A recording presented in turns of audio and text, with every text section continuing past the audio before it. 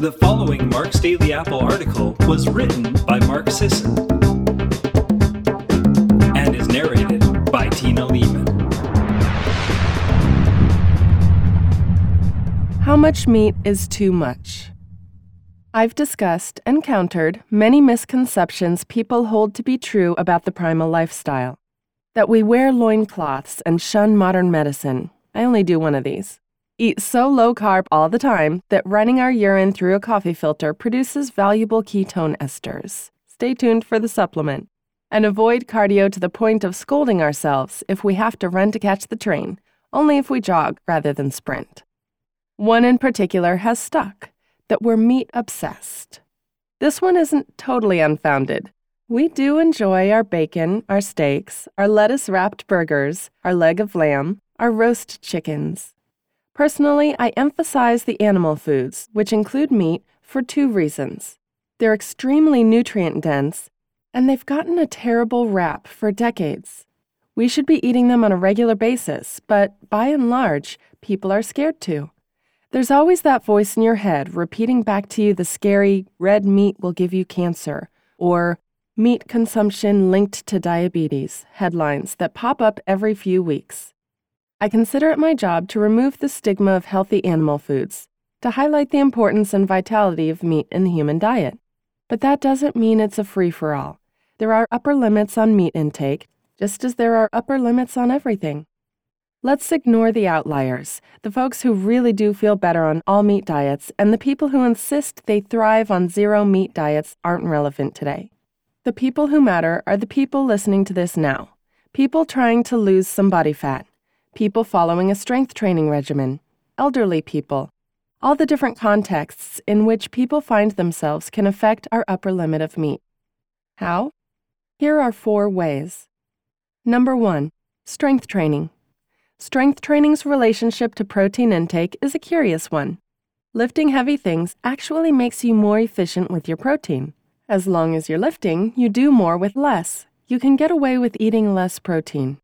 On the other hand, lifting weights makes higher doses of protein safer. Animal studies show that large, acute increases of protein intake can stress the renal system and cause metabolic disturbances. Left unchecked, this is dangerous. If the animals are performing resistance training, however, the kidneys can handle larger doses of protein without issue. Humans seem better adapted to higher protein intakes. It doesn't harm our kidneys unless they're already damaged. But I'd imagine the protective effect of resistance training is similar.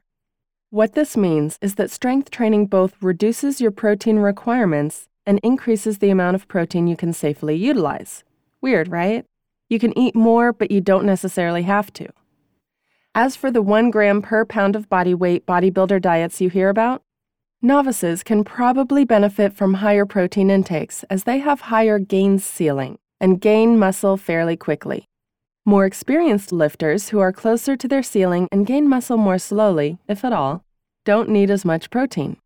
1.8 grams per kilogram seems to be the absolute ceiling for natural lifters. After that, the benefits level off and you're just wasting protein.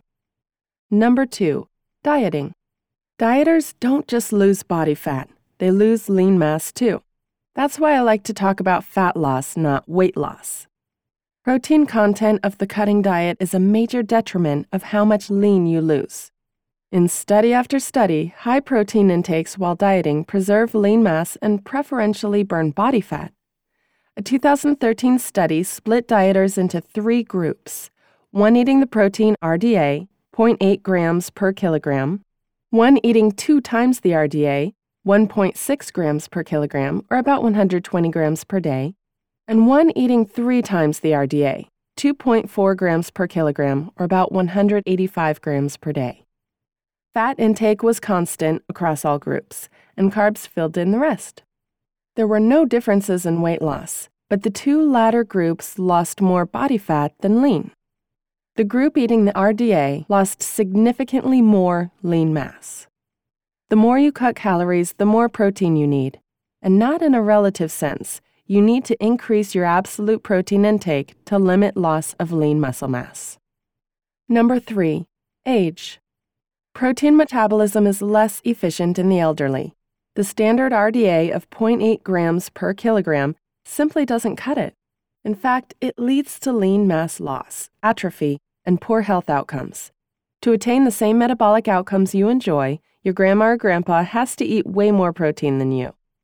Studies indicate that a baseline intake of 1 to 1.3 grams of protein per kilogram of body weight, or 0.5 to 0.6 grams of protein per pound of body weight, is the bare minimum for the healthy and frail elderly to ensure nitrogen balance. 160 grams of red meat per day seems to do the trick all right, but 220 grams per day might be even better. That's grams of meat, not protein. Number 4, injuries/bed rest. When you're on bed rest recovering from an injury or burn or surgery, you not only can handle more protein, you need more protein to get better. We use protein to rebuild damaged tissues. Collagen comes in handy here, as skin is primarily made up of collagen. One study found that in patients recovering from ulcers, collagen supplementation sped up healing time. Bed rest increases protein upper limits. When you're not using your muscles, when they aren't receiving any stimulus, you're telling your body you don't need them. That's a terrible message to be sending. Added protein muddles the message and reduces the breakdown of muscle tissue. What about the problematic compounds found in meat that detractors are always highlighting? Do those determine how much meat is too much? Let's look at some. Iron. Iron isn't bad. Like anything else, it's conditionally good and conditionally bad for us. Our red blood cells employ iron to help them fulfill their primary role, the delivery of oxygen to tissues and cells throughout the body. In athletes, kids, infants, and ladies with kids in their bellies, iron is particularly important. Pregnancy and development increase iron demands, as does exercise. We literally cannot live or create life without adequate amounts of iron in the diet. But an excess of iron is bad. As an oxidant, too much iron poses major issues. Observational studies link iron intake and stored iron to diseases and disease states like type 2 diabetes, heart disease, insulin resistance, inflammation, Alzheimer's disease, hypertension, fatty liver, hypothyroidism, arthritis, and cancer. These types of studies can't establish causation, of course, but they're consistent. And we know that men with iron excess who reduce it through blood donations see improved health markers, including insulin sensitivity and liver enzymes. Iron from animal sources like beef, lamb, and organs is far more bioavailable than iron from plant sources. It's called heme iron, and we absorb almost all of it. Only about half of non-heme iron is actually absorbed. Furthermore, many common foods like coffee, tea, plant polyphenols, and dairy readily inhibit our absorption of plant iron. The only real way to inhibit heme iron is to eat large amounts of calcium alongside it. A 100-gram portion of ground beef contains 2.6 milligrams of heme iron. 100 grams of chicken has 1.3 milligrams. 100 grams of beef liver has 4.9 milligrams. 100 grams of chicken liver has 9 milligrams. The recommended daily intake of iron is 9 milligrams per day for men, 18 for menstruating women. For pregnant women, it's 27 milligrams. However, that presupposes that most of the iron you eat isn't very bioavailable. Remember the absorption inhibition. Many common food and drinks like coffee, tea, polyphenols, and calcium reduce non-heme iron absorption. Many people get their iron through plant foods and fortified grains, so they aren't absorbing all the iron they're eating. People who get most of their iron through meat probably need less than 18 or 27 milligrams because they're absorbing most of the iron they're eating. Kids, teens, tots, infants, don't worry about eating too much iron in meat. I don't want to see any 15-month-olds freaking out about the heme iron content in the incomprehensible meat mush caked across their faces. Pregnant ladies? Too much iron should not be a factor when considering how much meat to eat. Men and postmenopausal women? Monitor your ferritin levels and see how meat affects it. A 40 to 60 range might be ideal, as drops in insulin sensitivity have been seen at slightly higher levels, but that figure isn't set in stone. If you have hereditary hemochromatosis, an iron storage disorder characterized by high iron accumulation, limit high iron meat. Track your ferritin levels. You're probably already doing this. You can still eat red meat, just be mindful of its effect on your iron levels and adjust intake accordingly. Methionine. Methionine is an essential amino acid, meaning we can't synthesize it and must obtain it from the diet. It's most abundant in animal foods, particularly meat and egg whites. The calorie restriction for longevity crowd has zeroed in on methionine as the big dietary baddie in the fight against physical death, citing tons of animal studies in which methionine excess spikes homocysteine levels and reduces lifespan. Methionine processing occurs in the liver and depletes several key nutrients: choline, betaine, folate, and glycine. You need ample amounts of those nutrients to make methionine and meat safer. If you're not eating egg yolks, choline and betaine, spinach, betaine, liver and greens, folate, and collagen-rich meats and supplements, glycine, your upper limit of muscle meat is probably lower. If you are eating these foods, you can get away with more meat. Okay, got any numbers, Sisson? Start with about a pound of meat a day, give or take a few ounces.